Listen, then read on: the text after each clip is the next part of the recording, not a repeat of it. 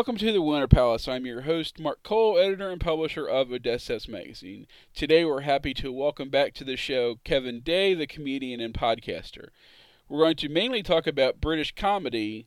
My original idea for this podcast came last year after the passing of Sean Locke, who Kevin worked with on a number of panel shows, including 8 out of 10 Cats Does Countdown and Have I Got News for You. We're also going to talk about a bunch of the other shows Kevin worked on. We're going to talk about the differences between British comedy and American comedy. And we're going to talk about one show that has managed to succeed in both places, and that's Whose Line Is It Anyway? We're going to talk about the history of that show, Kevin's theory on improv, whether he's good or bad at it, and a bunch of other things. We're also going to talk about podcasting, comedians doing podcasting, and comedians doing football podcasting, of which Kevin follows in all of those categories too. We're also going to have some football chat. Kevin talks about how wonderful his season has been this season under new head coach Patrick Vieira. And then we're also going to talk about some differences between British sports and American sports. I have to put a disclaimer in here that I made a horrible mistake in our discussion about college football. I misattributed the Alabama-Auburn tree killer story. I, believe it or not, switched the identities of the two places. He was actually an Alabama fan who killed Auburn trees, not the other way around. And I apologize to fans of Alabama and Auburn for that mistake. Thanks for listening. We hope you enjoy the show.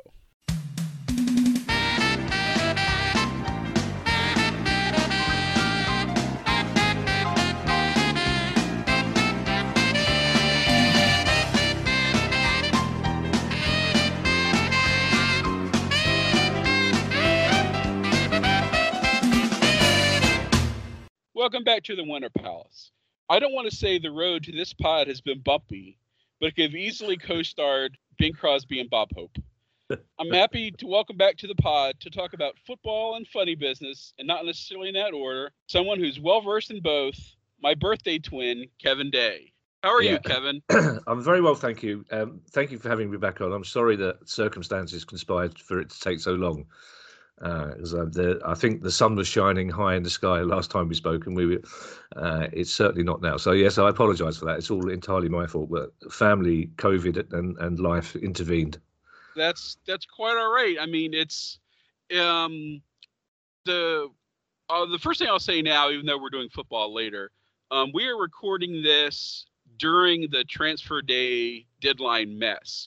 So if we happen to not mention anything, it's because we didn't know about it, or it happened after we finished recording, but after the show went up. So, or we may just not get to it. I just wanted to put that disclaimer out there. So somebody once described transfer deadline day and said, if you want to share all the thrills of what transfer deadline day means, then sit in your canteen at work until before midnight, and then order a pot noodle for £25. So that's essentially what's happening with most clubs. They can't get what they want on deadline day, so they pay way over the odds for somebody they never wanted in the first place. It's a strange old phenomenon, transfer deadline day. I was listening to Five Live as we were setting everything up, and fortunately we started just before I had to listen to Micah Richards and Chris Sutton talk up Frank, our new manager, Frank Lampard, who I'm not particularly fond of, but I am certainly more fond of him than I was the previous manager. But we'll get to that. We'll get to that in a second, later in the show. Yeah, well, I'm also rather proud that it's because of Crystal Palace fans, my club, that Sky no longer have a presenter outside every ground. They used to stand outside the grounds. And 4 or 5 years ago, Palace fans organised themselves and stood behind him with a banner saying that Sky was killing football and pricing football fans out of the game, which was enormously funny and very embarrassing for Sky. So they now do their presenting from the safety of the training grounds, which is a bit cowardly. But yeah, it's a strange day. I'm not sure how it equates to the draft days in NFL. I presume there's a similar sort of manic vibe about it.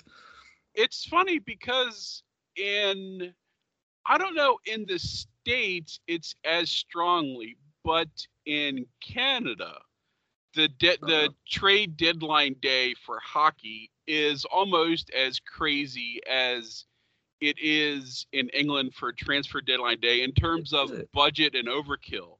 Like, both of the sports channels in Canada will devote all day to the trade deadline, even though, much like the football trading deadline day, almost nothing happens. Yeah. So you have people who sit around all day just waiting, and of course, it's in football we do seem to get bigger trades occasionally, but in hockey it's generally a lot of trading substitutes and big stars never, because because the contracts are so big, and and of course it's a lot more complicated in football with countries, and now we have FFP. But anyway, we'll get to football.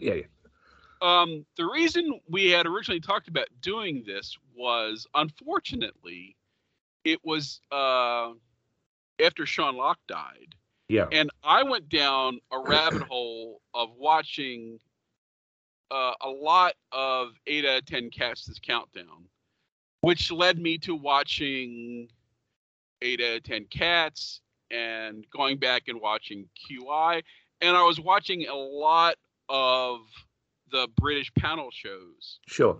And I thought, hey, I know somebody that I've had on the pod before that I'm friends with and that has worked on those shows. Uh-huh. So, like you said, it's taken a while because you had family issues and the holidays and things like that. And we originally talked about it right after he passed away. And now It's taken so long. The new season of Cats is actually on the air now with, they're having a series of guest hosts to fill in for him now. Yeah. But I thought, who better to talk to about panel shows than you? And I didn't realize until I went to your IMDb page just how many of them you've actually worked on over the years. Now, you still work on How I Got News for You, correct? Even though it's not on the air right now? Yeah, I still do. I do Have I Got News for You and A League of Their Own, which was hosted by James Corden until 2 series ago. It's now hosted by Ramesh Ranganathan. Have I Got News for You is slightly different. It's slightly different to other panel shows, but and also Have I Got News for You is one of those shows that doesn't admit it has writers. So if you look at the credits at the end of Have I Got News for You, it says program associate rather than writer, even though we only write for the host of the show. Everything else is genuinely spontaneous, but they don't like the idea of people thinking that there is writing going on in the topical news show. But yeah, I worked on just about every panel show you can name. QI I didn't do because I couldn't do the first 2 series, and they stuck with established writers. But everything else, I worked on 8 out of 10 Cats a lot with Sean. Sean Locke's death hit the comedy circuit very hard. I compared his first ever open spot at the Comedy Store, and he was very close to my wife. Sean was quite difficult on panel shows. He was very, very good on them, but he demanded very, very high standards from guests. And if he thought that those guests weren't living up to those high standards, or if they weren't working hard enough, or they're just falling back on old material, he wasn't beyond squeezing their leg under the desk very hard. And he used to be a builder. He had a very firm grip. So he had very high standards, but he was one of the funniest people I've ever met, Sean. Could be quite stern. I loved him, and he was very fond of me, but he was hilarious. And he was, some of his moments, the only, and it's a tiny, tiny consolation about his passing was that Channel 4 showed a 10-minute montage, which I believe is available online, like a 10-minute montage of his best bits on various panel shows, and they are just hilarious. He was unusual for a he was a proper hard man. He used to be a builder, but it was unusual for a working class comic and having quite an obscure sense of humour, if you like. But he made me laugh more than anybody else. But he could be quite daunting to work with on those shows because he set very high standards. Yeah, one of the interesting things about the panel shows, or at least the ones from my frame of reference, which is sort of from the mid 90s onwards. Yeah. I think we may have talked about this last time, but a lot of these shows haven't made it on television here. Like, some of them have been there's one obviously glaring exception to that, which is the one I'm going to talk about. But generally speaking, I don't know if it's the British humor or the reference, because, like I said, I did not realize until I was doing my research that they actually had made an American version of How I Got News for You that didn't go anywhere. Yeah, But it's every. I think just about every panel show I've worked on, Mark, the most successful ones, have tried an American version, and none of them have worked.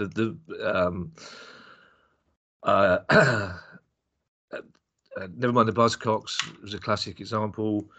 They Think It's All Over is another classic example. And I think Never Mind the Buzzcocks was a pop comedy quiz, and They Think It's All Over was a sport comedy quiz. Both of them quite harsh. I think the big problem they both got successfully piloted in the States, and both of them were taken off after 2 episodes.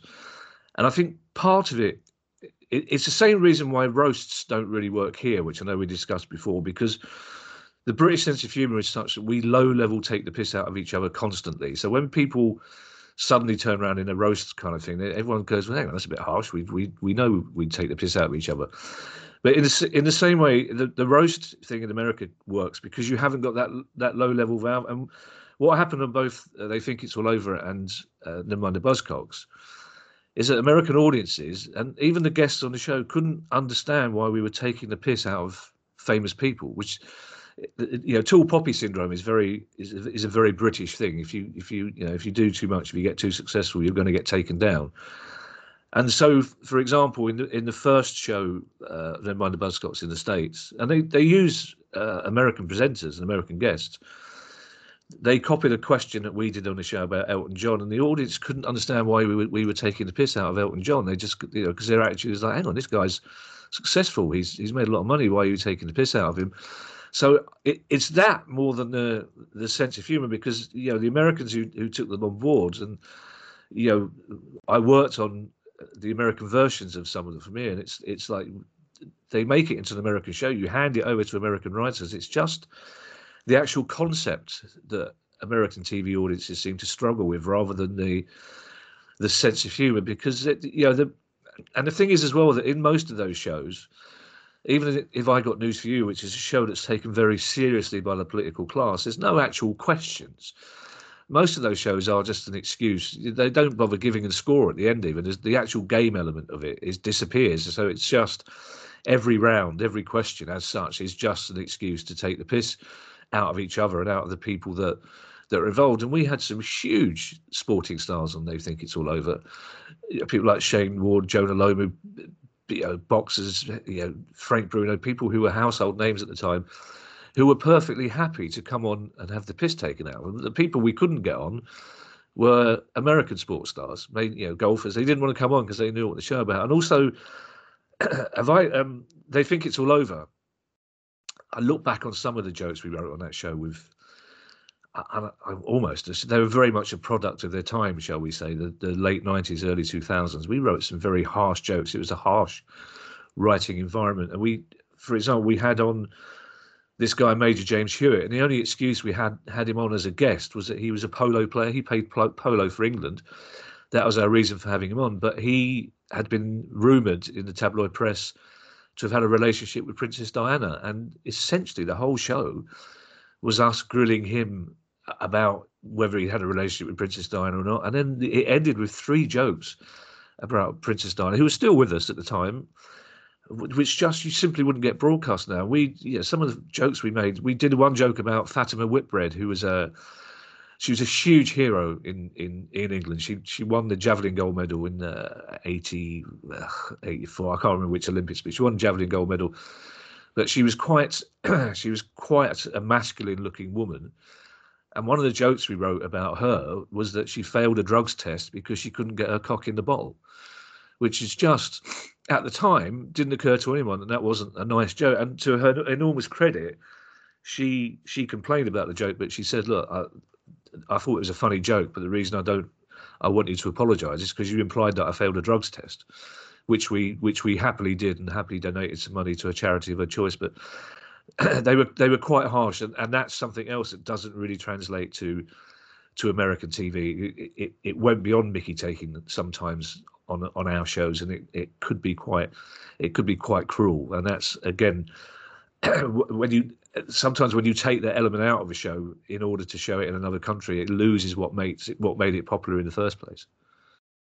Yeah, I guess the only show that I could think of off the top of my head, because I don't watch a lot of current television anymore, is, I guess, Politically Incorrect would be the closest thing we kind of have to that spirit. But again, Sure. that's just, a roundtable show. It's, there's no quote unquote panel/game show element to it. It's just a political talk show, but with comedians and the occasional politician, which, is another thing that, Have I Got News for You is that you actually have standing MPs, for better or worse, people, often blame, quote unquote, the show for sort of making Boris popular.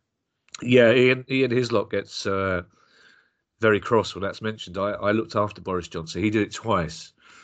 And once as a guest and once as a host. And I looked after him in the afternoon on both times, and he was quite the character then. But at the time, he was nobody. He was just this affable buffoon who literally would turn up looking like a normal human being, quite smart, no security, and in the afternoon was friendly enough and approachable.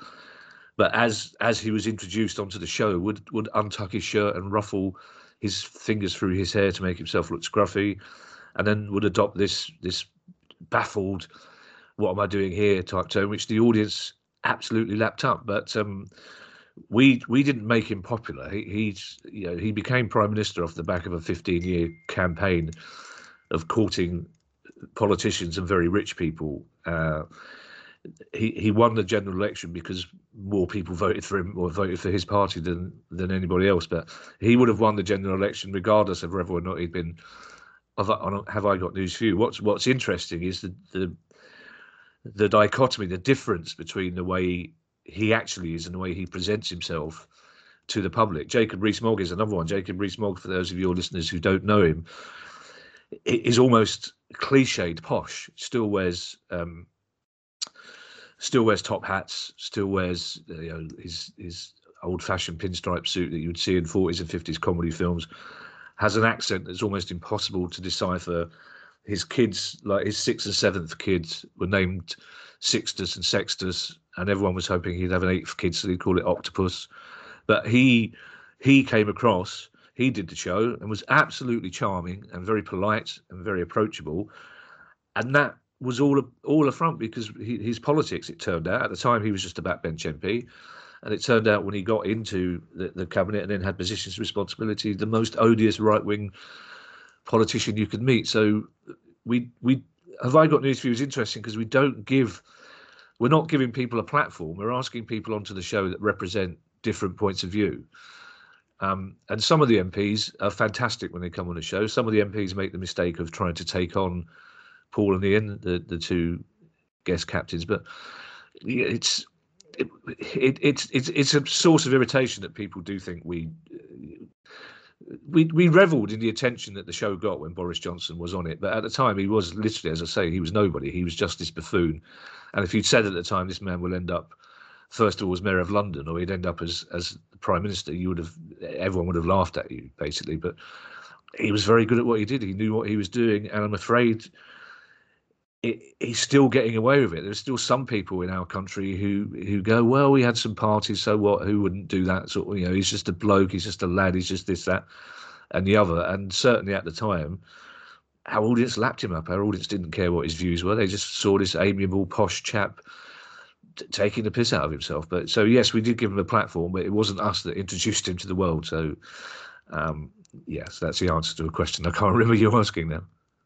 Yeah, the one show that I was going to mention that is, I guess, is debatable whether or not falls in the panel show format, is the one that did translate here. And since you mentioned Paul Merton, it's Whose Line? Yeah. Which we started getting over here when I was in college in like the early 90s. Yeah. And so it became a hit there. It ran a long time on Comedy Central, and then once Drew Carey got involved, it became this huge American hit. But again, that's, and I know you are not the greatest fan of improv comedy, but that's the show that, translated most over here because, one, the talented people that were on it, and two, it was a more universal format. Sure, yeah. The reason, and we have explained this, that for people who didn't listen to the first, the reason I'm not a huge fan of improv is that I'm not very good at it. Basically, I've tried it. I did the only improv I really enjoyed. I did Deborah Francis White's improv, but that's designed for stand-ups. Basically, a stand-up will stand on stage for an hour, answering questions that you get from her or from the audience, but in a particular character. So she'll give you a character, and you kind of all stand-up is improv to an extent. So I enjoyed that. But when I've tried traditional improv, like Whose Line Is It Anyway, I struggled. That's the reason I don't like it. I always thought when improv first took off here, through that show, that I always assumed that it was an American show that had come here rather than the other way around. And what's interesting about it is that the guy who produced it is one of the few producers I don't really. It's not we don't get on; we just don't have a meeting of minds about how to make things work. And because his approach to improv was that you would try something, and if it didn't work, you would regroup and go back and try it again. Whereas for me, that's not how you do improv. If it doesn't work, you move on to something else, essentially. But I think the reason it's so successful in America is because you've got a much deeper tradition of improv. So many of your brilliant stand-ups came out of improvisational groups, famous improv groups as well, and some not so famous. Whereas here, even when that show was really, really popular, improv as a live art form didn't really take off. You had Paul Merton's regular Sunday night show at the Comedy Store, which was always popular, and you'd have some improv shows at Edinburgh, but it didn't really become a huge phenomenon here. And that's because there was no real foundation for it. We didn't have an improv group in every town and city like you had in the States, and our stand-ups, for the most part, didn't come from improv backgrounds. We had a couple of double acts who came from improv backgrounds who did improv shows, but most of our stand-ups came from a completely different background and were quite strict. I always describe myself as being quite Puritan about stand-up. I never particularly liked musical comedy acts. For me, comedy is one person and one microphone. So improv, I mean, improv's great. I love it. It's when it works, it's brilliant. But my problem with it is when you don't show it not working. Because I think to appreciate the really good bits of improv, audiences need to see when it doesn't work. Because I think sometimes audiences, they'll see a show on TV and they'll go, "This is fantastic," and then they go to a live show and they're somewhat taken aback when not everything has the hit rate that the TV show does. And that's because in Britain in particular, the TV show is edited to the last minute. So there's no, all the pauses and take. You don't see anybody thinking. What you just see is assured and confident people apparently having ideas within a millisecond because, the producer and the editor have taken out the 15 seconds of thinking time before it happens. Whereas I prefer to see that 15 seconds of thinking time. I like to see an act. I like to see the process. It's the same with a stand-up. When a stand-up is working, I love watching stand-ups do new material because I like to see the process. I like to see them thinking about it, working it out as they go along. I'm less interested in it once you see a comic doing that routine for the fifth or sixth time. I'm really not interested. But when it's fresh and new, when you can tell as a professional that they're still searching for the best way to do it properly, then that's when I find it interesting. It's the same with improv. And for me, it makes it better. When I see improv, which I will do on rare occasions, normally in Edinburgh, I like that 7 or 8 seconds. And for me, it makes that, when they do come up with an idea, it makes it all the more impressive because you think, well, they've come up with that in 7 seconds. That's brilliant. It's no less funny for the fact it took 7 seconds rather than the 1 second it takes on TV. Yeah, I think we may have mentioned this last time. I briefly tried it in college, Yeah. and I think lasted about 3 weeks. When it was just sort of, I also realized it wasn't it's not that I wasn't necessarily good or bad at it. It just wasn't my personality. Yeah, sure, I understand. Well, also in American improv as well. And I've spoken to quite a few American comics and improvisers about this. It's like initially a lot of their warm ups, for example, that they will do in the afternoons, they will rehearse stuff, but they're quite serious, actually style improv things that aren't funny. And British improv groups don't do that. They don't put that level of training and expertise into it. And you'll see British theatre companies use improv as a rehearsal tool, but you won't see British improvisers getting together in the afternoon to sort of exercise, if you like, their improvisational skills. Whereas Americans, because they take it so seriously and because they put that groundwork in of doing sort of serious, actually type warm up exercises before they perform, that's another reason why they're probably better at it or rather, there's more of them doing it as well. Because what happens in America is you get actors and stand-ups doing it, whereas in British improv, everyone performing British improv is from a stand-up background or from a comedy background rather than a performing background, rather than an acting background.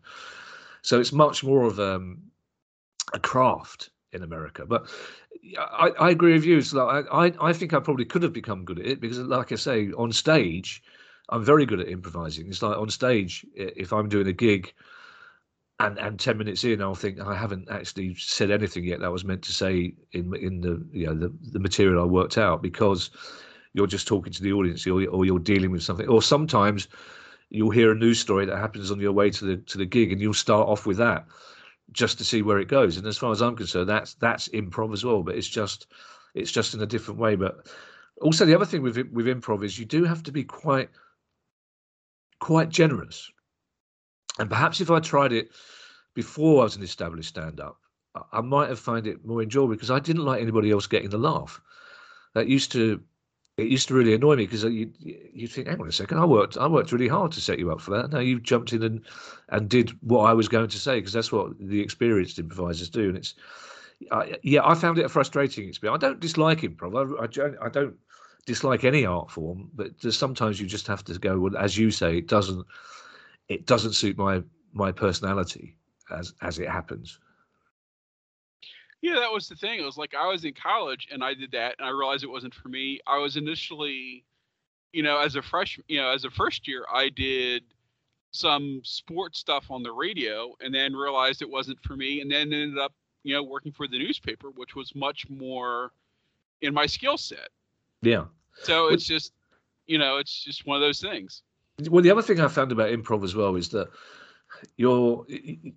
when I first did it, and part of the problem as well is I got thrown in at the deep end. I ended up, my first improv experience was with the Comedy Store Players. So I did it 3 Sundays running, because for some reason they thought I had improv in me. So, but I found there was one particular chap, Lee Corns, in particular, who was great, but he was from a stand-up back, and he just used to make me laugh so much. But he would do it by breaking all the rules, because they sit you down and they say, look, you have to accept every suggestion. You can't say we're not taking that.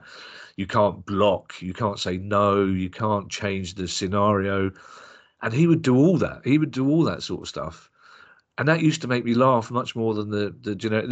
I remember in particular, the first one I did, the setting, the scene was the Titanic. And all the other improvisers started swaying as though they were on the deck of a ship. And Lee just got on stage and said, what are you doing? And they said, we're on board the Titanic. And he did this brilliant panic things, like tried to empty the venue, going, shit, we're going to sink. And like that, they're all going, Lee, stop it, you're breaking the rules. And for me, that was much funnier, to be perfectly honest. And so I was always looking for the mischief in it. And there was no mischief to be had a lot of the time. But it can be brilliant. It can be brilliant. But it's like dance. There is some, like I love Matthew Bourne, for example. I can't stand traditional ballet. It's just as simple as that. And it's the same with improv. I'll happily acknowledge that it's very good, but it's just not. It's not for me. No, that's something that I used to love on Whose Line. Is there were certain people on that show who definitely delighted in either sort of coloring outside the boxes, or just breaking people. Merton is great at that, and Slattery was great at that. Yeah, Slattery was brilliant. So I mean, Paul's main aim in life was to make the other improvisers laugh. I mean, Paul's brilliant. I mean, Paul has this inbuilt advantage in that he's Paul Merton, and that most of the audience are there to see him. So he knows, they assume whatever he says is funny anyway, which is a great thing to have. But also he's got that enormous confidence that he knows exactly what he's doing. And if something doesn't get a laugh, he will acknowledge it, or he'll throw in an old joke. And he's so comfortable doing it. He's so happy in that environment, and they all defer to him to an extent. But Tony, God rest him. I mean, Tony was hilarious. I mean, but Tony was like Lee Corns, but Tony was the one who wanted to. He was like Loki, you know what I mean? He was the mischievous little sprite who was very, very good at it and could do it seriously if he had to, but also liked doing the sending it up and if anybody took it too seriously, he'd be the one to pull the rug from under their feet. Yeah, there's a funny thing. I was listening to a podcast, a British podcast from a while ago, and one of the things that somebody asked, it was like a Q&A podcast. Yeah. And somebody said, the question was, what is Paul Merton looking at when he does that shit? And it's like the whole thing, it's, you get a second, it's a second laugh. Yeah. And he's just brilliant at knowing what to do exactly on that show for maximum effectiveness. He is, and I'm not suggesting for a moment that it's not all spontaneous improvisation, because it is, but at the same time, Paul's got a lifetime's experience, so he's got a kind of mental Rolodex in his head. So there are very few situations that come up in an improv situation now that he hasn't seen before, if you like, and so that's a good shortcut as well. And there are quite a few stock reactions to certain scenarios that he won't do initially, but if what they're trying isn't working, he will fall back on those. But again, he's got many different. It's an unfortunate analogy, but he's got many different weapons in his armory. You know, he's got many things he can pull out, and it's again what he does brilliantly on Have I Got News for You is on photographs that will be shown to illustrate a particular story. His first laugh will nearly always be on a reaction to the photograph. Now, I know that he hasn't seen that photograph before, because despite what a lot of people think about Have I Got News for You, neither Paul nor Ian are told beforehand what the stories are going to be. They're not shown any of the photos that will come up. They're not warned of any of the missing words. If you've got a new guest on the show, they might get some indication, just so they're not floundering. They can prepare something. But Paul and Ian go into that show, those recordings, completely unprepared. Ian's not unprepared, of course, because he's got an encyclopedic, knowledgeable brain about modern politics and the personalities. And Paul's not unprepared because he's a brilliant comedian, but he's not given notice of what he's going to be seeing. So I know that he's seeing those photographs for the first time, and his initial response is always an improvised reaction to the photograph. And again, he has the confidence to be able to do that, because he knows if it doesn't get a laugh in the studio, he can get another laugh by pointing out that it didn't get a laugh in the studio, and it's the audience's fault, and he knows that it won't get broadcast. So again, that confidence all comes from experience and from having been in that improvised situation before. And also, that's one of the problems with when you start improvising when you're new. It's like I was sitting there in the first couple of shows having loads of ideas, but thinking, I don't know if this is a good enough idea. When you're not meant to do that, you're meant to just go on stage and see what happens. And it's the same if you're a guest on Have I Got News for You, and you have an idea and it's your first time on a show, it takes quite a brave comedian or politician to actually just open their mouth and see what happens, because if nothing happens, it's going to affect your confidence for the rest of the show, and the audience are going to think you're not funny. And by the time a new comic has had that thought process, Paul has got in there with a joke that might not have been as funny as what you were going to say, but gets a laugh, and everyone goes, "Oh, Paul's brilliant." But and they think that because for the most part he is. But it's Paul improvising on Have I Got News for You is the same as any improv show. When it works, it's brilliant. When it doesn't get shown. That's fine. Now, am I correct that you've only done the show once as an actual guest? I did the show as a guest in the very early days. I was all right on it. I didn't do too badly. Yeah, I looked. It was funny just because I watched part of it. And my first thought was, boy, everybody is young. Admittedly, it's 1991, so everyone should be young. But it was just like, wow, everybody's young in this. Yeah, it took me a while. The show hadn't become the icon that it is now back then. But even so, there's still an element of nerves about it. I hadn't done much TV. It took me a while to get to the pace of the show, and it's that experience of, wow. By the time you've worked out what's going on, it's half over. So I was much better in the second part than I was in the first part. But it was fine. I enjoyed it. I was asked back to do it and couldn't do the dates. And then what then happened was, when I was asked to do it again, I'd already started writing on that show and other shows, and I didn't want to jeopardize my writing position. This might sound odd. I didn't want to jeopardize the writing on the show by having a bad show, which is not a lack of confidence. I just thought you don't get paid particularly much as a guest on that show. And if I have a terrible show, I could potentially be losing a really regular job here. So I kind of went for the cautious option and decided not to do it, because one of the reasons I ended up writing for years, and the first writing job I did properly was on They Think It's All Over. And Harry Thompson, God rest his soul, who was the producer, who's still the best TV producer I've ever worked with, he asked me for 2 years. He would see me at gigs, he would see me at festivals, he would see me in bars, he would see me, we'd get drunk in different, and every time I saw him, he'd say, will you come and write on They Think It's All Over? And I went, no, I'm not going to do that, Harry, and the reason was I thought, as a stand-up, I thought I had too much integrity. That I didn't want to be writing somebody else's jokes. I didn't want to be responsible for somebody else getting laughs. I didn't want to go into a writing room which is known as very macho and very brutal. I didn't want to. Sorry, hang on a second. I just thought I was too pure as a stand-up to dilute my skills by doing that. And eventually, he told me how much you got paid a day for doing it. And I said, Harry, why didn't you tell me that 2 years ago? Because writers in this country don't have anywhere near the same status as writers in America do, and we don't get paid as much. But you get paid. It takes a lot of gigs to earn as much as you can earn one day's writing, essentially. And that's the reason I became a writer, and that's the reason I didn't want to jeopardize 20 days of that a year by having one bad gig on Have I Got News For You. Mark, can I just return this phone call? Do you mind? Yeah, it's fine. Sorry, mate. It's hang on.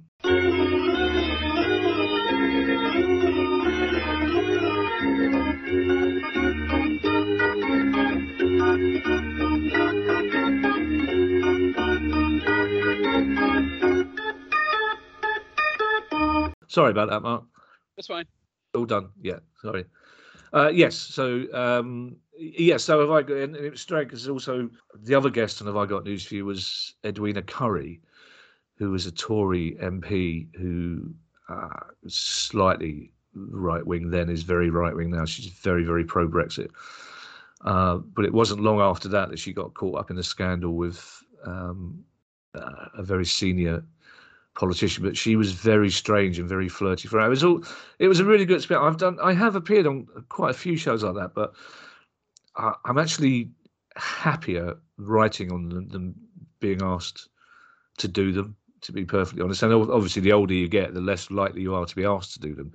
Such is the nature of British comedy at the moment, which I'm quite happy about. I really enjoy writing on the shows, and as much as I enjoy the writing on them, I enjoy the actual studio day more because it tends to be more creative. I still get frustrated, I have to say, by the writing process. It's still, on Have I Got News For You, it's still very labour intensive. I mean, for every joke that's broadcast, there are probably 50 jokes written. And whilst I love the actual creative process, I love working with the other writers, you still want to write jokes that get broadcast, essentially. And that's why I still do live stand-up, and I still love live stand-up because it's one place where I can guarantee that jokes that I write will get heard by the public. You see what I mean? So whilst I love writing on those shows, there still is an air of frustration about it, that you're part of the creative process, but you're not really making creative decisions when push comes to shove.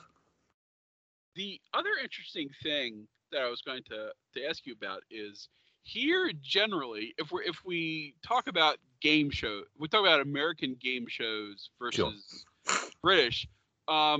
Historically, they were always daytime and very all ages.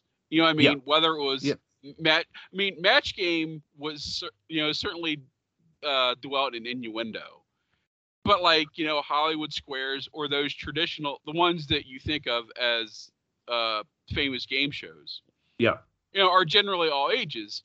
But the British shows, I don't know what, I assume they're late-ish time slots because they're very blue and which is part of their appeal. But I think that's an interesting difference between the two cultures of those kind of shows. They can. I'm not sure necessarily if they can be very harsh. They can be very critical. Yeah, there is an element of blue. I mean, British people love. I was going to say they love innuendo, but they love full-on sex shows. The game show thing is really interesting because as a kid, when you grow up watching classic game shows, and I was very proud of the fact that I became friends with Bob Monkhouse, who seemed to present just about every second game show that was on. But you watch all these game shows as a kid, and they're all very much family-oriented. And it comes as a surprise to learn as you get older and as you work in the industry that virtually all of them weren't our formats. It doesn't occur to you that these weren't shows that were invented here. And a lot of them were, of course, American shows. We had Hollywood Squares. It was called Celebrity Squares. For some reason, Holland, the Netherlands, seems to be a real hotbed of game show development. So quite a lot of our game shows were developed from Dutch shows. And what happened with English game shows, which were very different to yours, because the prizes on your game shows were so much better than on ours. So, for example, we had the Generation Game, which is a classic British TV show, first hosted by Bruce Forsyth, then by Larry Grayson, and then unfortunately by Jim Davidson. But classic tea time television, where designed for the whole family to watch, and even there you'd have a couple of nudge, nudge, wink, wink jokes, carry on film type jokes. But the prizes are so poor that they almost become part of the fabric of the show. That you could win a teddy bear, or you could win, if you won a dishwasher. There was one game show where you could win a speedboat, and it was a game show based on a game of darts. And there's a famous show where a couple who lived in a block of flats in Rotherham won the speedboat, and it's like, what is literally what are they going to do? But so there was no jeopardy involved. There was no real. So no one ever really took them seriously took the question seriously as such. They were always more of a vehicle for the host to be funny, and they've kind of fallen out of favour now. There are very few new shows now. There's still a couple of shows that have been reinvented. Catchphrase, for example, which is all based, so you will see an older couple taking part as well as a younger couple. Most game shows that are on now exist only in a celebrity version. It's just celebrities taking part, and they've sort of fallen out of favour completely. And I don't know why that is. Maybe it's because panel shows are much easier to make. But what you'd never see on a panel show, you'll never see an older face in the audience or on the panel. They have, as you say, become almost a no-go area for older performers, and they are. There's a certain element of the boring in there. There's a certain element of it comes right back to what we talked about Sean Lock. It's that you've got to look after yourself. You have to have sharp elbows to get in, to get screen time, to get on camera. And they're not designed to help new comics either. They are robust, I think is the phrase that they would use. There is a certain robust, and of course also what you have on shows like that. It's like, Jimmy Carr will host a show and it'll be people go, wow, he's been really rude to Romesh. But we have a much smaller gene pool of comedians in this country. We all know each other, and it's like I know all the younger comics coming through because my son is a younger comic. He's a very good comic, but we all know each other, or we know of each other.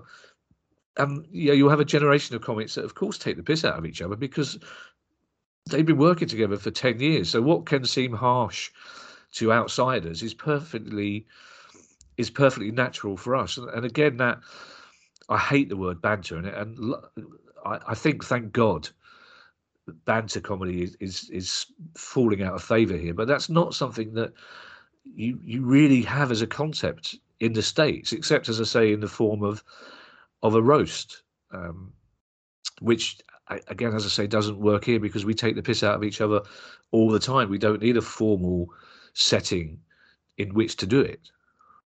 But I think we may have talked about this last time, that it is funny that when you watch a certain of these shows, you become familiar with. I mean, again, this is me watching from America, so I don't necessarily see everything everyone does. But if you watch QI or News and Cats, then you see Jimmy Carr and John Richardson and Sean Locke and Lee Mack and Victoria Mitchell. You get to know people because you've seen them on so many different shows, and then sometimes they're a guest, sometimes they're the captain, sometimes they're the host. So you get to see them in like a number of permutations too, which I think is also interesting.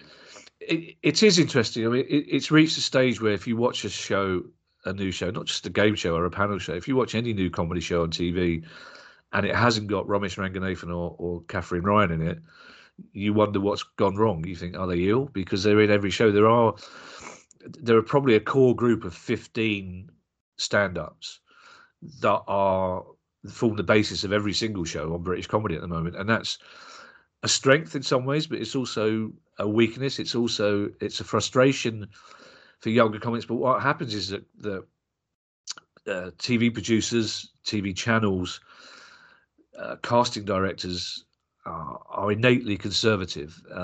If something or someone works, if someone gives you, it's like a footballer. If you're a midfield player who gives a 7 out of 10, 8 out of 10 performance every time, then you're going to get asked onto those shows every time. If you're a Johnny Vegas who will potentially give you a 10 out of 10 or even better, but could also crash and burn, you're not going to ask him. So you ask reliable performers, professional performers who will have their own writers. Again, that's something in British comedy that British comedians don't like to acknowledge. In America, there's a tradition of talking about the writers. Bob Hope and Jack Benny used to talk about their writers on stage. Larry David, for example, was a whole brilliant TV series based on the writer. Whereas here, the notion's always been that stand-ups don't have writers. So stand-ups don't refer to the writers. But all those stand-ups who do those TV shows will have a friend or another comic or somebody like me who will look at stuff for them, who will edit stuff for them, who will suggest stuff for them.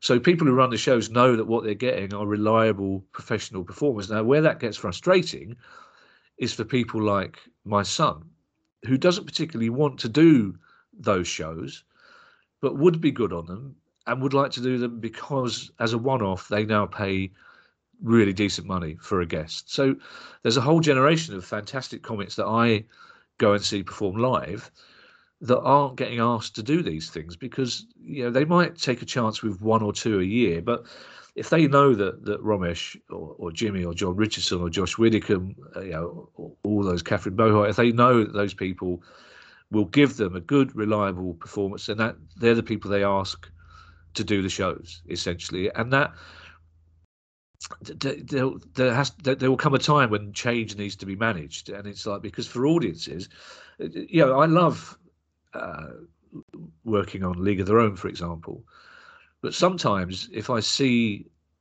a show on TV, even if I'm watching one of the new series, it's only because it's got 16 written on the studio floor that I know it's a new show and not one that we did 5 or 6 years ago, because it's very difficult. The guests tend to be the same guests, and the format is very similar. So in the end, you need things need to change. And sometimes what happened with Never Mind the Buzz Culture show I worked on, they tried to change too much too quickly, and it was a disaster, and it was taken off, and it's only just come back on Sky as a fairly pale shadow of itself.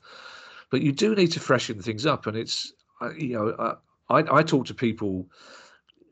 And it's all anecdotal, but I'll talk to people, my mates in a pub before a Palace game, and they'll go, "Cheers, I'm just fed up with seeing so and so or so and so. Isn't there anybody new out there?" And it's. And also I don't blame the performers, because of course they're doing it because they know there's going to come a time when they don't get asked.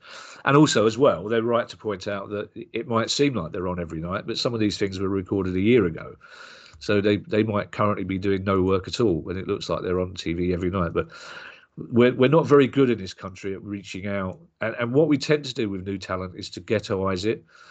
It's like they'll find new comics and they'll go, right, well, let's have a young Asian sketch show, or let's have a young Afro-Caribbean sketch show, or let's have a young gay sketch show. They won't, instead of incorporating new performers, new acts into mainstream shows, they'll find non-mainstream ways and they'll say, look, we're introducing these new talent. And you'll say, well, you're not, because you're introducing them on channels that very few people watch at a time when very few people watch it as well. So we aren't very good at integrating new talent. We also have to say, as an older writer, and I pride myself on being a mentor and encouraging newer writers. We're not very good at integrating new writers into shows, and part of me is pleased about that, because the last thing I want is more competition for a job that I've done for quite some time. But you have to get new people in. You have to get new angles, new ideas, because otherwise you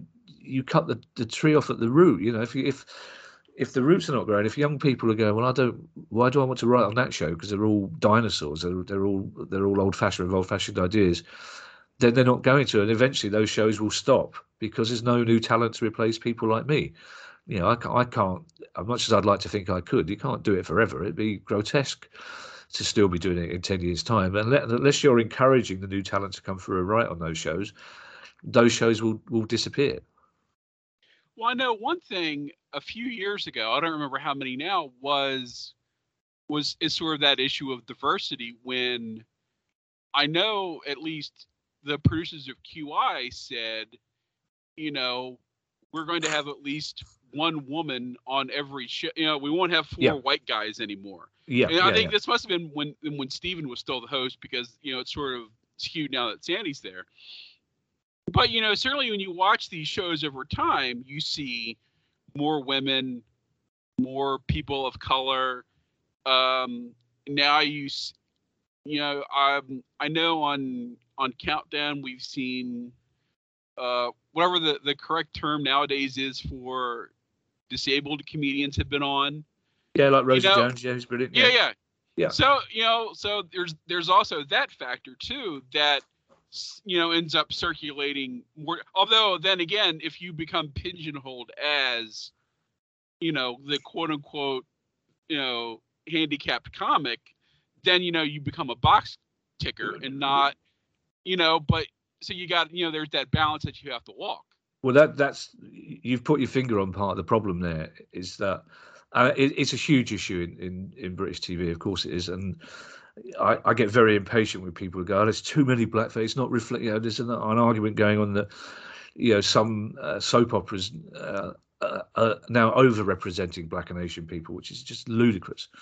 But what happens is, and it's good for Rosie Jones, it's good for Romesh, it's good for Niche, because TV companies, production companies, TV channels will say, look, here we are, we're having lots of Asian comics on, but you're having an Asian comic on a lot of times. So you'll see a lot of Nish Kumar, you'll see a lot of Romesh Ranganathan. If you want to see other younger Asian comics, you'll need to look on YouTube channels, basically. You'll need to look elsewhere. BBC Three's coming back, that might help. It's the same with, as I said, the innate conservatism. People will say, well, we need to reflect the fact we need to get more disabled people on telly. Well, let's give Rosie Jones a call.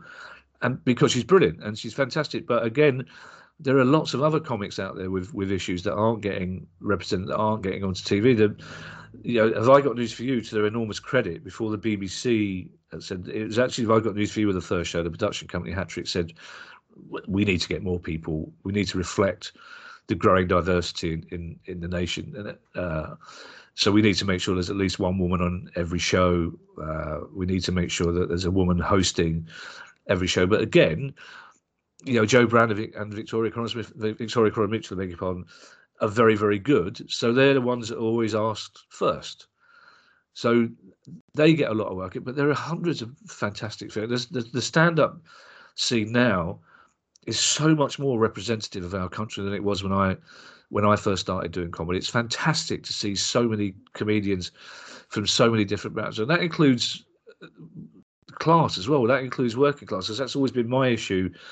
One of the issues I had with Hattrick, who make Have I Got News for You, they were developing a project with Phil Wang. Phil Wang is hilarious, and they were saying how brilliant it is that we're developing stuff with Phil Wang, because he represents a different part of Asia. He represents Southeast Asia. It's good to see Southeast Asians represented on TV, and absolutely, yes, of course it is. But Phil Wang was also the chairman of Footlights. Phil Wang is from a very middle class background, so it's like, he's one good thing, but also he's another not good thing, because it's very difficult for working class people to get into TV, to get represented, and also what you'll find is an issue that causes me some distress, is that quite rightly, on screen. So I do a lot of sports broadcasting, as you know, and I will watch BT Sport, I will watch Sky Sports, I will watch football games, I will watch cricket matches, and quite rightly, on camera, so many of the presenters now are black or Asian or female or openly, and that's brilliant. But go behind the camera, you'll see very few black. You'll see very few black and Asian producers. You'll see very few women producers still.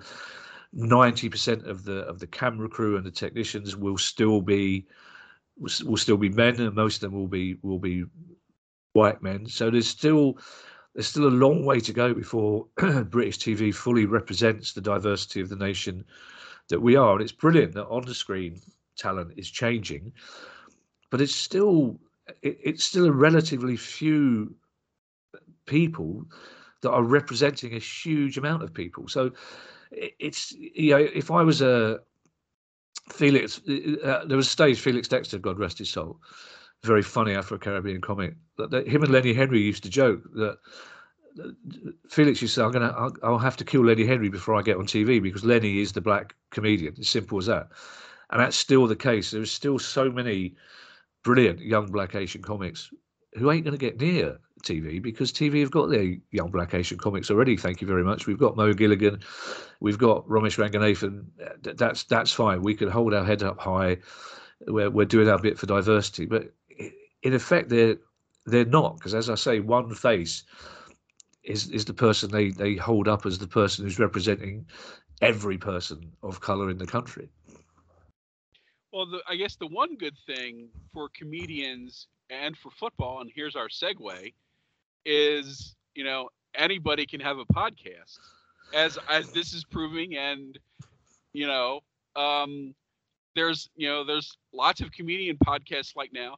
There's lots of comedians doing football podcasts, and you of course you're one of them. But it's like you've got Josh's podcast, and now you've got John and Matt doing the fantasy football pod. Plus, we talked about last time. You go back, certainly, in standings, you've got Alan, the Arsenal pod that Alan does. Yeah. With all of those guys, and of course, for those of us with long memories, remember you doing your podcast with Mark Chapman, which is now, forgive me for saying, like 10 years ago.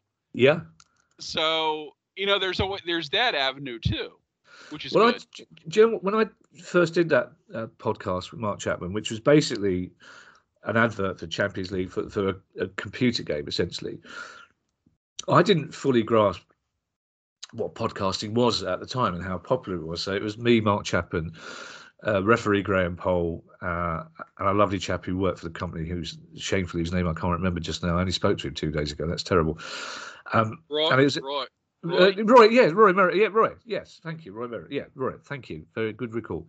He was a lovely chap. He was brilliant, and we very quickly established a kind of sitcom rapport between the four of us. We established our own characteristics, but and I was kind of aware of what was happening, and lots of people seemed to be listening to it, but I didn't really understand what that entailed, to be perfectly honest. But it's only in recent years, being a guest on so many other podcasts and also hosting, especially being a guest on the Crystal Palace podcast, 5 Year Plan, for so long, and also hosting Price of Football. But I'm sure we would have mentioned this before. For me, I think podcasts are the best thing that's happened to broadcasting and the media in a long time. I think they're the most democratic thing that's happened, because anybody who's got access to the equipment can start a podcast. And there are so many fascinating podcasts out there, and I've met so many people and been directed to so many places through podcasting. I think it's fantastic, and I think it's fantastic that the podcast is something that I have creative control over. I decide what I say on the podcast to the extent. Kieran and I've got. I think it's wonderful that you have this community, that you have people from all over the world getting involved, and I think podcasts are great, and I think they're an ideal way for comics to kind of keep ticking over as well. And the podcast has become, for comedians, a little bit what the autobiography at 29 years of age used to be, or more importantly, it's become the annual DVD. It's like comedians, until 7 or 8 years ago, comedians around about May or June, their agent would say to them, we need another DVD for Christmas. So they would go and record a DVD. It'd come out at Christmas. It would make them a nice little bit of money. And then when that market kind of collapsed, they said, right, okay, we need a book. So they started writing books about their life, even though they're only 29. So, but now comedians turn to podcasts, and it's kind of beneficial to both, because audiences will go to a podcast that's hosted by, if you're going to something that's hosted by Josh Widdicombe with Rob Beckett, you're fairly certain it's going to be funny, because those two have got a relationship. If you listen to Matt Ford and John Richardson, who both of whom I love dearly and I've done a lot of work with, it's going to be funny, because their relationship is so bizarre anyway, and they're such different people, but they're both really funny and really talented.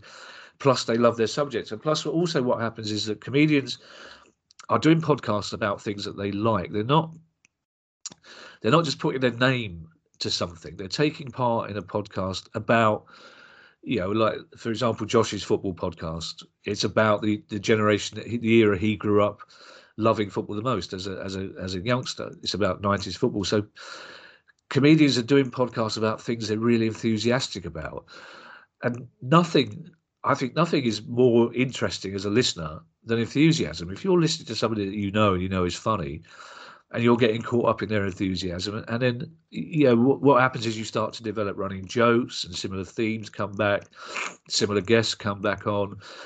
They will start, the rapport will build, the chemistry will build. I think podcasts are great, but they're the ideal opportunity. And also, I don't fully understand how the finances work, but once you found a way to monetize it, they're making quite a lot of money. There's a lot of comedians who were, I wouldn't say were happy during lockdown, but they were able to supplement the money they missed by not touring by doing podcasts. Because if you've got 150,000 people downloading your podcast a week, you've got advertisers paying you quite a lot of money to do it. And then if you've got Patreon and all sorts of stuff, it's quite a nice little earner. But they're also fun to do. And one of the reasons I like, every podcast I'm asked to do, I will do, because I really enjoy doing them. And I find them quite liberating.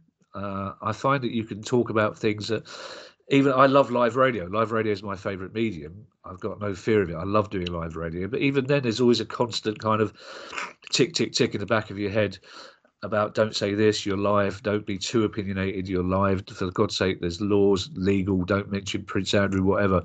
Whereas on a podcast, of course, you're still subject to broadcasting laws and legal stuff. But on a podcast, you can be more open and more honest, and you can share opinions that you might perhaps not do so to a national audience, and you can challenge other people's opinions in a way that you might not do so on radio or TV. So I think they're great, and I think that I think it's brilliant that they've enabled so many people to share their. It's like you sharing your passion and your knowledge of British TV and British comedy with the world. It's brilliant.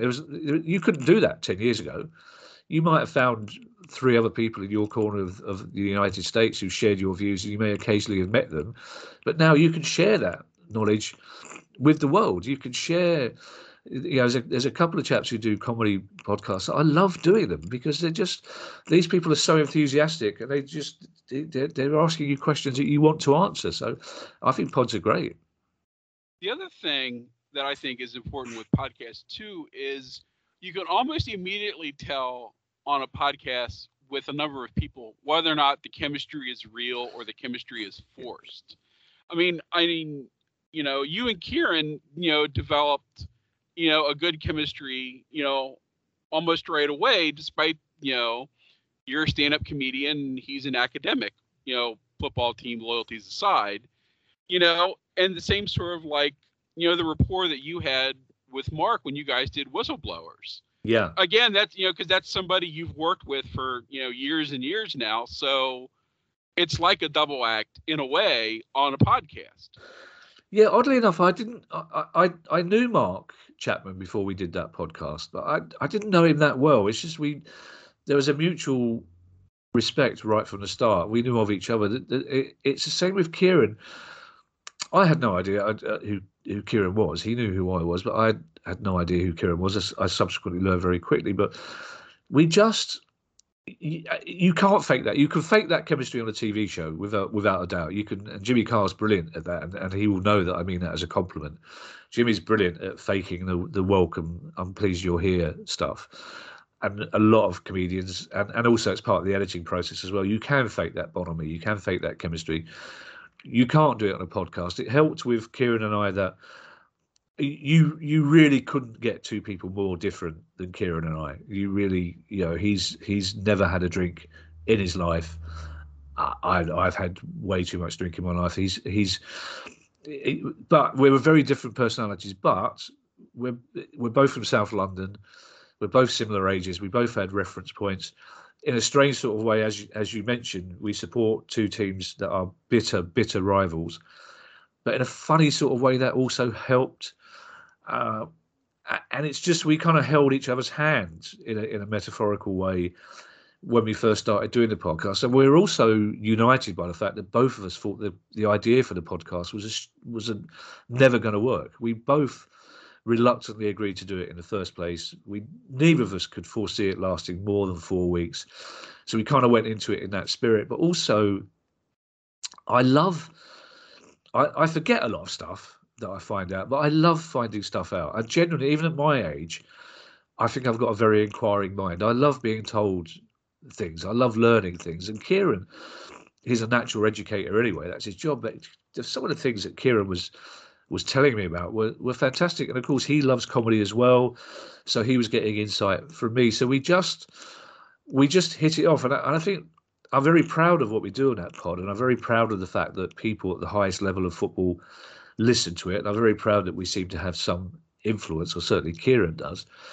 But I'm most proud of the fact that people recognise our relationship. They recognise the chemistry between us, the real bond. And in a strange sort of way, the pandemic almost helped as well, because we did the first couple of shows in a studio environment. In fact, we probably did the first 6 or 7 in the studio environment, which is my natural environment. I'm perfectly at home in a studio. I love being in the studio. Whereas Kieran was slightly, not uneasy, but he's slightly nervous and isn't at home in a studio. So when we were forced to do it from our respective homes, and we also had that kind of siege mentality where we go, like, we're going to get through this regardless. But it made the relationship both more intense and more relaxed, and it became probably for 6 months during lockdown here, the first lockdown.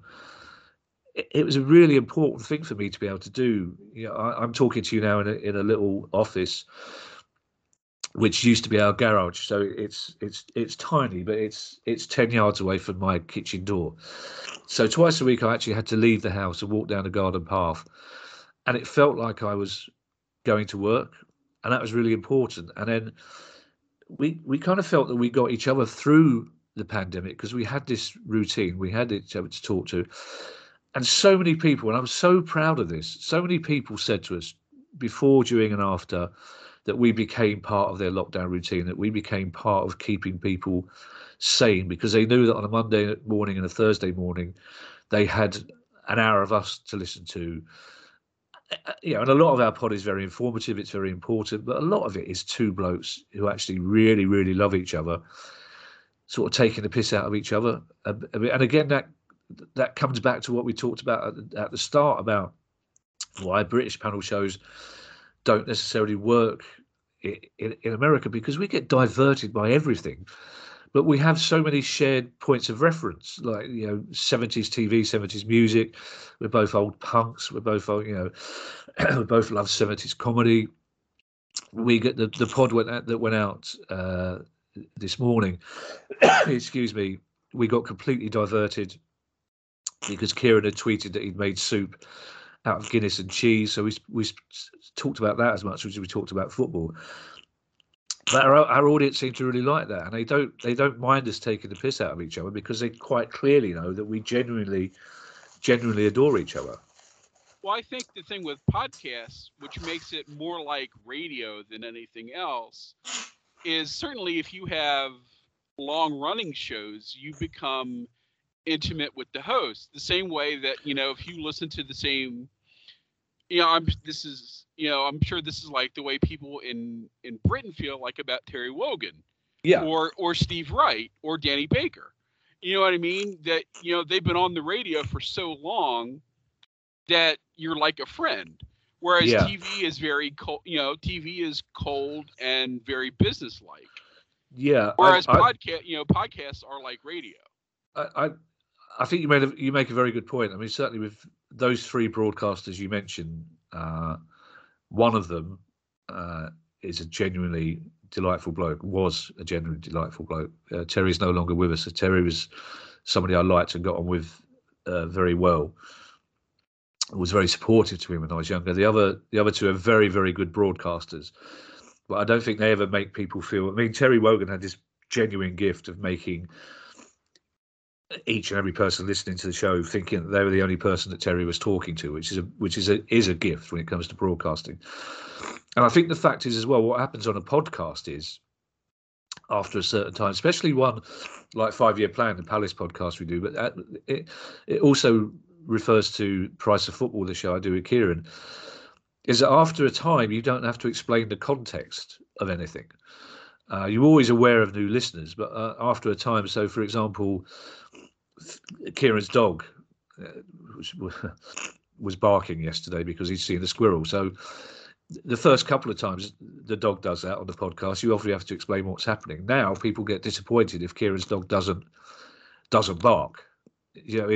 So all these little things happen that become part of the fabric of the podcast, and you don't have to explain them to people. You don't have to say, "Oh, this is what's going on." You just say to Kieran, "How's how he calls his wife the Baroness?" You just say, "How's the Baroness?" You don't have to explain. And it's the same. The reason I love doing the 5 Year Plan podcast, the Crystal Palace podcast, is that if I'm doing Talk Sport, for example, if I'm on the radio, and somebody mentions a particular Crystal Palace player, say Dave Swindlehurst from the 70s and 80s, I then have to explain to the listeners who that player is, because the chances are they won't have heard of him. Whereas on the Palace podcast, you don't have to do that explaining. Everyone's heard of him. There are certain things on FYP, on Price Football, you don't have to explain because they've come up before. And I think that really helps the relationship, because people have become really loyal and supportive of their pods. The amount of time people say to you, "You have to listen to this pod. You have to," and people are really passionate about the podcast they listen to the extent that I think if somebody was to try another football finance podcast, they would find it difficult, because our listeners, I think, wouldn't want to listen to it. They'd go, "No, we've got Price of Football. We listen to that," and that's what happened. People get so proprietorial about their podcasts, and again, that's a really good thing. But at the same time, I find that people are really open to listening to new podcasts. And, you've got podcasts that are about very specific, very niche things. Like one particular crime has its own podcast, but it's still a brilliant listen. It's still a really interesting, entertaining listen. What happens as well with podcasts, the other side of it is that if you're not passionate, and you don't have to be a brilliant broadcaster to do a podcast, but if you're not passionate about your subject, if you're not enthusiastic about your subject, people will suss you out quite quickly. People will stop listening because they will say, "Well, if you're not enjoying yourself, so I don't really want to go." And also, if a famous person just puts their name to a podcast and does a podcast to make money, people see through that as well. It's like, people listen to podcasts because they love the enthusiasm. Stephen Fry do a podcast, and people listen to it because he does it brilliantly. He's not just going through the motions. But if you don't do it brilliantly, if you do go through the motions, people will stop listening quite quickly. Well, I've always said that with like this pod is like it helps that that one, it's just me, so I'm not beholden to anyone else. Yeah. And I don't have any sponsors, so it's just me and my computer and whoever I talk to. And it's about whatever I want to talk about, whether it's football or comedy or comic books or wrestling or television or whatever. Yeah. Then I do it. That's why, this podcast is like 7 years old, and this is like episode 103. Yeah. You know what I mean? Yeah, it's like yeah. I'm not beholden to a schedule. Whereas if I was part of a business or if I had a partner, that might make it easier because then I would have someone to talk to every week. Yeah. But, when it's just me and I have, again, it took us 6 months to get this done. Yeah. There was no deadline because it's just me. And I'm like, no, Kevin, we'll do it whenever you have time. Yeah. It's not that big a deal. Yeah. Sorry to the sponsor thing is really interesting. So if, for example, I'm doing talks, one of the things on the price of football that we've talked about a lot recently, and it's something that our Parliament in this country is currently investigating. There's an inquiry into it. Is the influence of betting, of gambling on sport, on football in particular? Is the amount of money that comes into the game through gambling sponsors, and the amount of players that are problem gamblers. Footballers being given free lines of credit by companies that sponsor football teams. It's a big subject.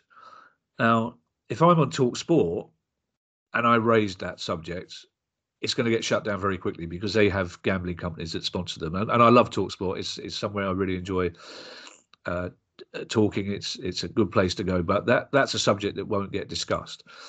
And when you are on Talk Sport, you occasionally hear adverts for newspapers that you disagree with. The Sun will advertise on TalkSport, for example, and that's an issue for a lot of listeners in Liverpool because the Sun is a newspaper that's reviled in that city for their shameful coverage of the Hillsborough disaster. So, but I don't blame TalkSport because they're a commercial radio station, and while gambling is still legal in this country, and while tabloid newspapers are still legal, of course they're going to take advertising revenue from it. On the pod, we've been offered sponsors. We've had gambling companies offer to sponsor us for quite large, eye-watering sums of money, and we turned them down because it would compromise our integrity. It would mean we can't possibly talk about those issues on our pod if we're starting it with an advert for a gambling company. We don't allow adverts. I only recently discovered that we actually have adverts halfway through the show. We don't allow gambling adverts. We do have spots. Speaking of that, I don't know if you were in the loop on this, but we get American commercials inserted into the show at either in the middle or at the beginning, middle, and end. I'm not sure which. But there was either something that was gambling or quasi-gambling. And, I tweeted Kieran and I said, did you know about this? And he's like, no, our deal is they're not supposed to do that. And he's like, I'll make sure that doesn't happen again. Yeah, the platform guy was actually producer guy.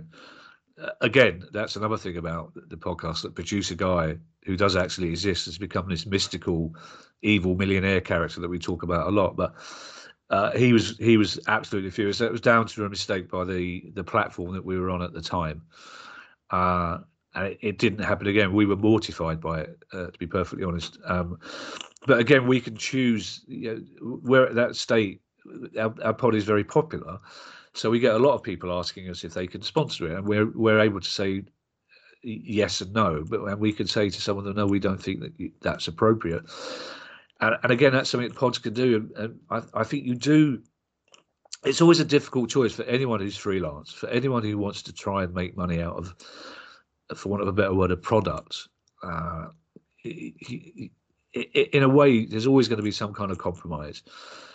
But we're at a stage where we're not in it to make money. We don't make much money out of it, but we make, what we do make out of it is a nice bonus every 3 months. But we could make a lot more money out of it if we let some of the people who want to sponsor us. So we're able to. But if you do, your way is the best way to do it. Is to remain completely and utterly independent and editorially independent, and not have to worry about sponsors saying. I'll tell you a classic example. I wrote for Dave Allen, as you know, one of the finest comics this country ever produced. And I wrote on his last series, and he was famous for his work on the BBC in the late 60s and through the 70s and 80s.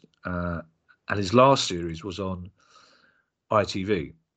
And he hated it. He didn't particularly want to. He just hated the idea of being on commercial TV. And he hated it even more because what would happen is he would have a routine about driving, for example, or he had a routine about watches that he came up with for that show.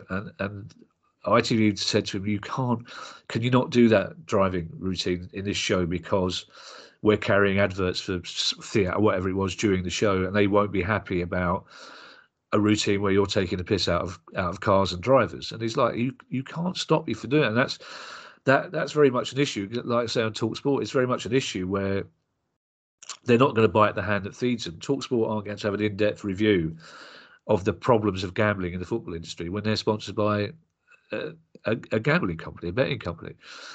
It's the same with horse racing on TV, on ITV. They've got a very close relationship with gambling companies, so they're very unlikely to investigate the relationship between gambling and horse racing. In fact, horse racing, you could argue, exists purely for betting companies to make money. So you're much better off if you're able to be in a situation where you don't have adverts or sponsors. Of course, there's some comedians who don't give a toss. They'll let anybody sponsor them if they really will. They'll just take the money and not worry about it. But most people, I think, on podcasts, most people view podcasts as a place where money isn't the important part of why you do it, and you can pick and choose, and you don't have to compromise your integrity by having sponsors that perhaps prevent you from talking about things you want to talk about. True. Before we go, we'll actually squeeze in some actual real football chat. Great. How are you finding Patrick Vieira as your new head coach? Do you know what, Mark? It's a really interesting question, that one, because we've got, I think, to the exact point, we've got the same number of points we've had at this stage of the season in the last 2 seasons. But yet it feels so different. It feels like we've been in chains for 2 years. And Roy Hodgson did a fantastic job for us. There's no denying that. Roy Hodgson kept us up. But my God, it was painful to watch at times. It really was, point by point by tedious point. We were so defensive. We were so negative. It wasn't a pretty watch. And I'm fairly certain that had we still been in lockdown, if fans weren't back in the grounds, I'm fairly certain that Roy Hodgson would still be our manager. And I think it's really interesting. I'll be really interested to see what Roy Hodgson does at Watford. But I think Steve Parish looked at the situation. I think Steve Parish thought to himself, in fact, I'm fairly certain he did, as I've spoken to people at the club, that fans are going to be enthusiastic about coming back to football. We can't wait to get back into the grounds. But if they're coming back to watch Palace only win 3 games at home again, if they're coming back to watch Palace try and get a point from the start of every home game, they're going to drift away very quickly. And I think he was right. And he took an enormous risk We had a lot of players out of contract. We know Vieira wasn't his first choice. We know that for a fact. And the first two games didn't look brilliant. And then we were away to West Ham. It was a game I was at. We were 1-0 down at half time. And Palace came out the second half as a different team. We came out, we were on the front foot. We were enthusiastic. We played 30 yards higher up the pitch. And that's how it's been. That's how it's been ever since. We're playing really exciting football. And we're not winning every game, but we're giving every team a game, which we didn't do before. We lost 3-0 to Liverpool 2 weeks ago, last home game. It was a travesty of a result. It was a shock. The least we deserved was a point. And we played really well against them. We beat Man City away from home, not by getting 10 men behind the ball and holding on to a lucky goal, but by playing football, by attacking them when we can. It's a whole different attitude. And the atmosphere in the ground is absolutely fantastic now. By all accounts, everyone at the club loves him. He's been a breath. The fact that he's a young black working class manager really fits us as a club. It's brilliant with our demographic and where we are, our physical location. The players are clearly buying into it. We've got a funky new kit. Everything just seems better. It just seems different. We've all got a little spring in our step. Of course, it makes it more difficult to do the 5-year plan Palace podcast, because it's much easier doing a football podcast when you've got stuff to moan about than when you've got stuff to be glad about. It's much easier to be funny about being shit than it is about being good. But we're actually at a situation now where under Roy Hodgson, and again, I've got enormous respect for him, but under Roy Hodgson, there were times it would get to 20 to 3 in the pub, and you think, I'm not sure I even want to go. I'm warm and cozy in this pub, and then you go to Selhurst Park, and we would, like I say, our home record was poor. We were conceding. Our reputation was as a club that was well organised and defensive, and we were shipping goals all over the place. And what's lovely now is that for years, the only time we really got any credit from pundits was because of the atmosphere. But now it's brilliant to hear pundits on every football show going, I like watching Palace play football. They're very entertaining. They're trying to play football the right way. So at the moment, it's fun. And it's been a long time since watching Palace has been fun. The Premier League I don't want to be in any other division than the Premier League, but there's still issues with VAR. There's still issues with refereeing, with the money in the game, with the influence of the top 6 clubs. But at the moment, I'm really enjoying being a football fan. Other than the fact that you're 6 points behind Brighton. Well, there is that. We try not to talk about Brighton. Look, I haven't said this to Kieran on air. I've grudgingly said it to him off air. Brighton are a good side. They are a good side, to be perfectly honest. And Brighton, they score goals so late. They keep going right. The podcast we did after Brighton equalised against us in the 97th minute was a difficult pod, because you have to get it. Yeah, we didn't lose the game, but it felt like we'd lost. But Brighton are doing well.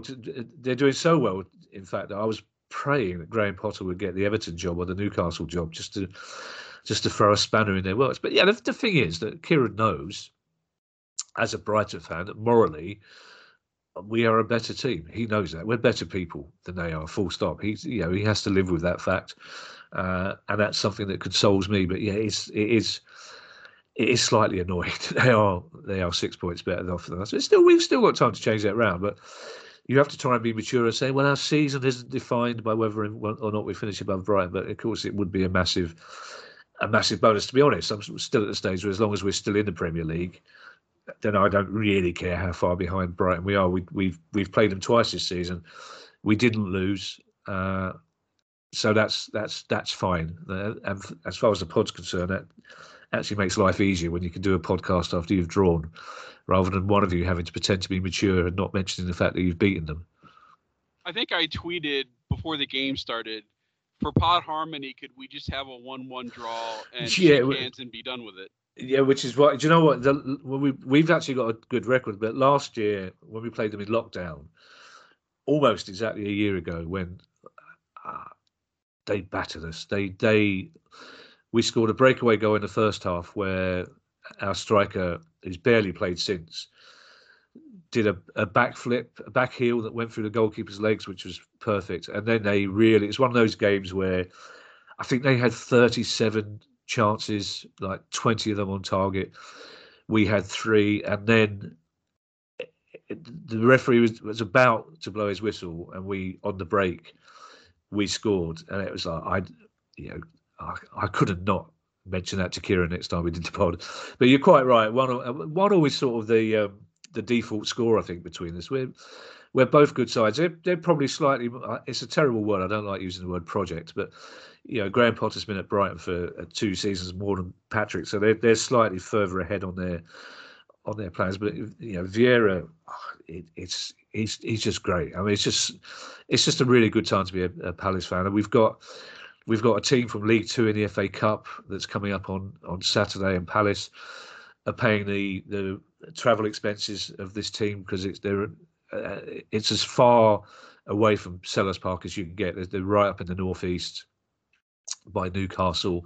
It's quite a deprived area, so Palace made a generous gesture. They're paying for the away travel for their fans. They halved the price of tickets, so it's going to be a sellout because we want to make it a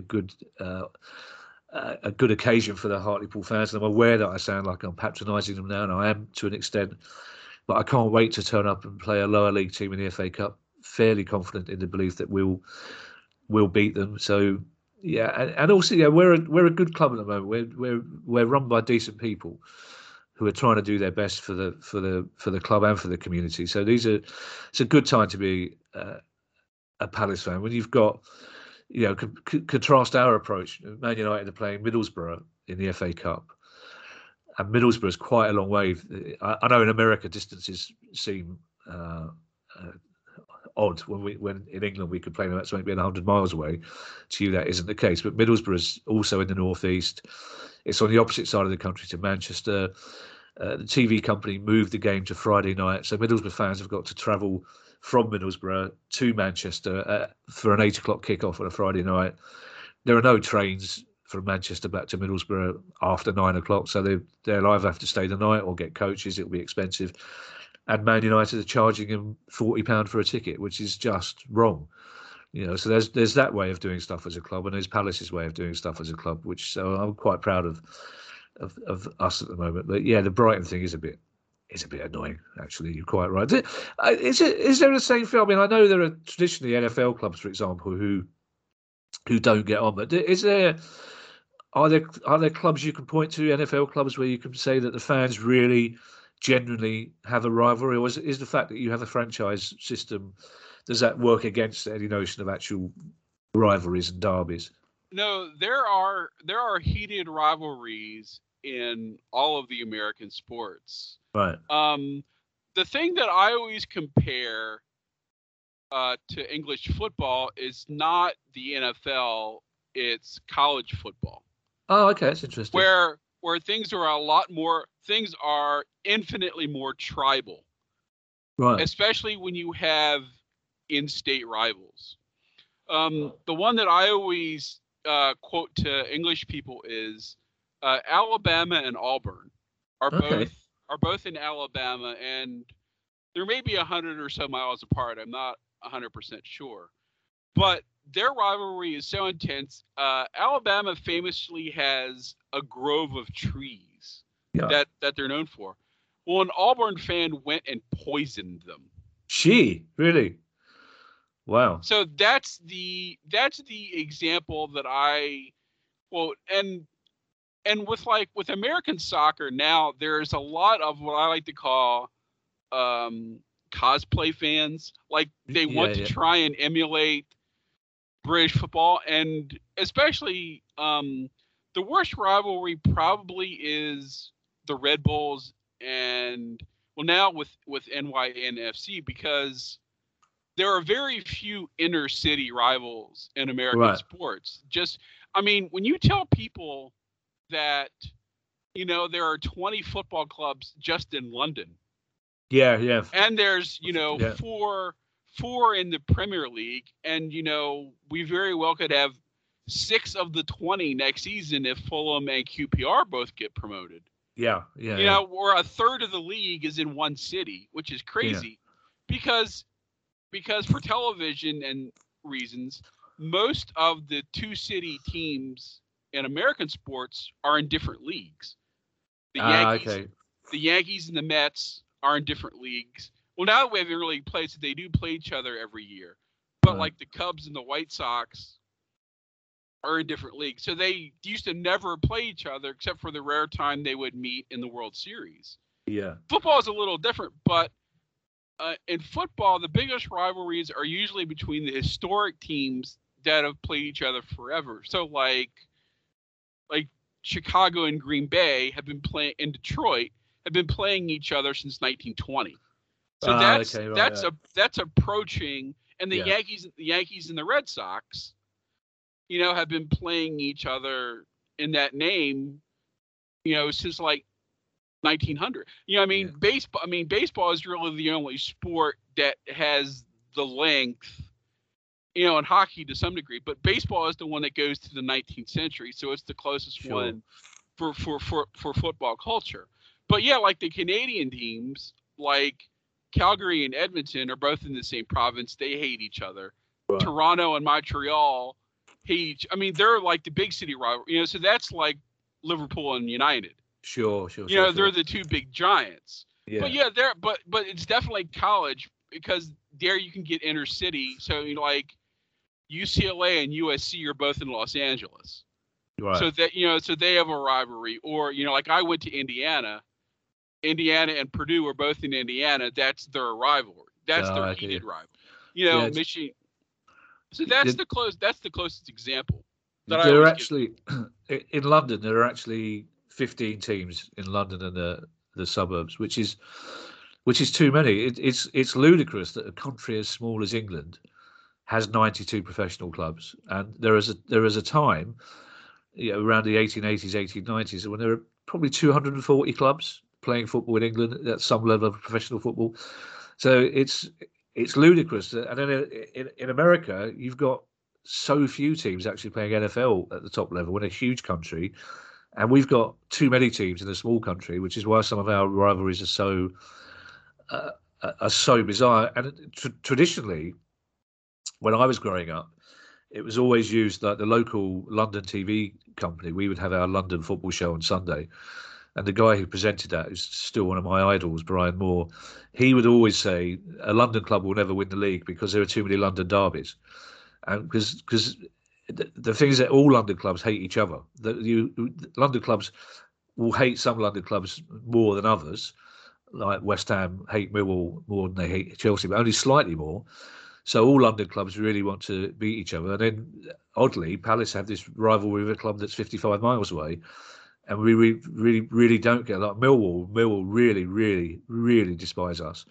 We played them in the cup a few weeks ago. They're in the league below us, and it was horrible. It was like a throwback. It was like a 70s, one of the worst away days I've had for a long time. It's like going back to the 70s with the atmosphere and the tension and the horrible chants of Millwall fans. But we don't hate them anywhere near as much as they hate us, and that really annoys them. That makes them hate us even more, because our rivalry is only to do with Brighton, and it's an odd one because it's a very new and specific rivalry. It happened after one particular game in 1976. There was no hatred between the two clubs at all until then, and this one particular game in 1976 kicked off, and then it just snowballed from there. But they're absolutely our biggest rivals. But even in English football, there are still, I guarantee, before every Palace Brighton game, at least some members of a newspaper somewhere or a radio station somewhere will get in touch with me to ask me about the Palace Brighton rivalry. But it's a fierce one. But the odd interrelationship, the internet of rivalries in English football is one of the things that makes it so interesting, I find.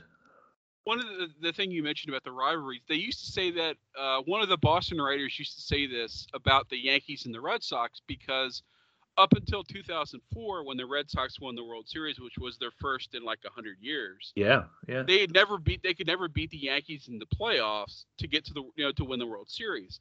So one of the Boston writers famously said, when talking about the New York-Boston rivalry, he always said, "It's not a rivalry. A hammer and a nail don't have a rivalry." That's a very good analogy. It's interesting. There are a lot of football people who I call the Palace Brighton game a derby, but a lot of people say you can't call it a derby because it's not local, because derby implies is two teams that used to be in the city of Derby in Victorian times hated each other so much, so any local rivalry became a derby. But for me, it is a derby because rivalry is different. Derby implies proper local, and what happens, of course, in English football is you have a lot of English teams, football teams, are just kind of a sign of the rivalry that cities all have. So Southampton and Portsmouth have always hated each other as cities because they're rival dock towns, only 30 odd miles apart. But one of them was a Royal Navy dock town and one of them was a Merchant Navy dock town. And the Merchant Navy dock town got paid so much more money for making ships, so they were also all more wealthy. Newcastle and Sunderland were on different sides in the English Civil War back in the 17th century, so they've always hated each other. So the club rivalry, for a lot of the time, just takes over from an already pre-existing rivalry between two towns and two people. Liverpool, Manchester, again, for example, when the Manchester Ship Canal was built and started taking imports away from Liverpool in the 1840s, so a fierce economic rivalry started between the two teams. So when Liverpool and Man United came along, that just it compounded the area. I need to go soon, Mark. There's one thing you mentioned the writing there, the journalists. There's one thing I find. We've got a lot of really good sports journalists in this country. A lot of journalists I know and I admire, but I just find American sports journalism. And I can't define why it feels better, but American sports journalism somehow just does seem better. Sure, I mean, it may only because I see the good examples, because people point me in the direction of a particularly good piece of writing, and I don't see the day-to-day stuff. But I always find, I don't know. Again, I don't know whether it goes back to the old 70s days when you had such good boxing writers, Norm Mailer writing about Muhammad Ali, etc. But I always find American sports journalism, it's like the same way The Athletic is becoming very popular here, but it's still, we haven't quite got that same culture of really passionate analysis that American sports writers have. Is there any merit in that argument, do you think? I agree. I have thoughts on that, and that's something we can explore the next time you have time to come on. Sure. Because one of the things that I find fascinating about British sports writers, on the whole, at least football writers, is that they're allowed to that you know who they support usually, which I think is which I think is a plus. And some people think is a minus. Although now you get trolled for it, but I think it's generally a good thing. Like I said, before you go, Kevin, I do want to get, since I do have a fair number of English listeners. Sure. So I want to give you the chance to talk about your charity concert night that's coming up in a couple of weeks. That's very kind of you. Well, let's hold the American journalism. I promise it will be much quicker next time. I'll talk to you as soon as you want me to talk to you again. Yeah, I do this gig every year for the Lilly Foundation. This will be the 13th year I've organised it. It's football related. I was approached by Jonathan Pearce, who's one of the Match of the Day commentators, way back 13 years ago. His sister-in-law, Liz, lost her baby, Lily, at the age of 6 months to a thing called mitochondrial disease. And at the time, nobody knew anything about mitochondrial disease. And Liz, who's just, she hates me saying this, she's a real inspiration. She's a woman from Croydon with no previous experience in politics or fundraising, but she just decided that Lily's death wasn't going to be in vain.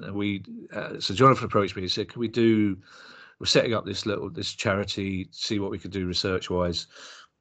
So we did this gig at the Comedy Store, and it was a great success, and it raised a few grand. And since then, they've raised, I think, about £5.5 million now. There are now 2 specialist units, one in Newcastle, one at Great Ormond Street in London, dealing with mitochondrial disease. The life expectancy for children with mitochondrial disease it was 6 to 9 months. It's now 12 to 13 years. They've had the law changed to allow research into it. It's been a remarkable story, but we could do a much bigger venue every year, but we sell out at the Comedy Store every year. And rather than try and make more money just out of one gig, it still feels really important and special just to do it. It's like a sort of homecoming every year, and it's a lot of the same people come back to the gig. There's a couple of tickets still available. Monday the 21st of February. We've got a really good bill. You mentioned John Richardson.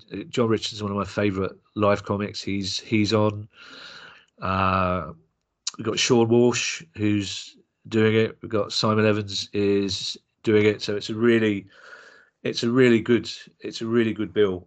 I'm hosting it. There'll be a couple of surprise guests, hopefully. So yes, thank you for allowing me to mention it. But it's one of the things that I'm proud to be involved with. And you know, again, it comes back. There's a particularly, as we've said right from the start, and again, this is probably something I was quite pleased to see. It made quite. Larry David did a video message to someone, I forget her name, but somebody who won a prize recently who had beaten cancer. Larry David did this very funny video, I thought very funny video message, where he implied that she was pretending to have cancer so that she could win this award. There's some. I always, whenever I host a gig every year, I always find a new way to imply that the charity are trousering the money. I find a new way to say every year that their house is getting bigger and bigger. They're all driving bigger cars. And yet the audience know that I don't mean it. And they know that I've got a relationship with the charity that means I can take the piss out of them. I wouldn't dream of doing it at a benefit for people I didn't know. But there's just something uniquely kind of British about that. Okay, we're going to do a good thing, but we're going to take the piss out of each other while we do it. And it's a strange thing. And they don't. In fact, they would be disappointed if I didn't imply that they were skimming off the profits, because everyone knows full well that they're not, and everyone enjoys. But it does seem to me sometimes that is a uniquely British phenomenon as well. Oh, we got Sarah Keyworth. She's doing it. She's brilliant. She's fantastic. So yeah, it's a really good bill. So if anyone wants to come along, there's still 1 or 2 tickets left. Then please come down. It'd be lovely to see you. Great. Thanks again, Kevin. We went longer than I was planning on, and hopefully it was fine. Do you know what, Mark? I thought we'd done about 45 minutes. I've just realised we've done an hour longer than that. So, listen, I'm really sorry it took so long to be able to tie me down. It wasn't.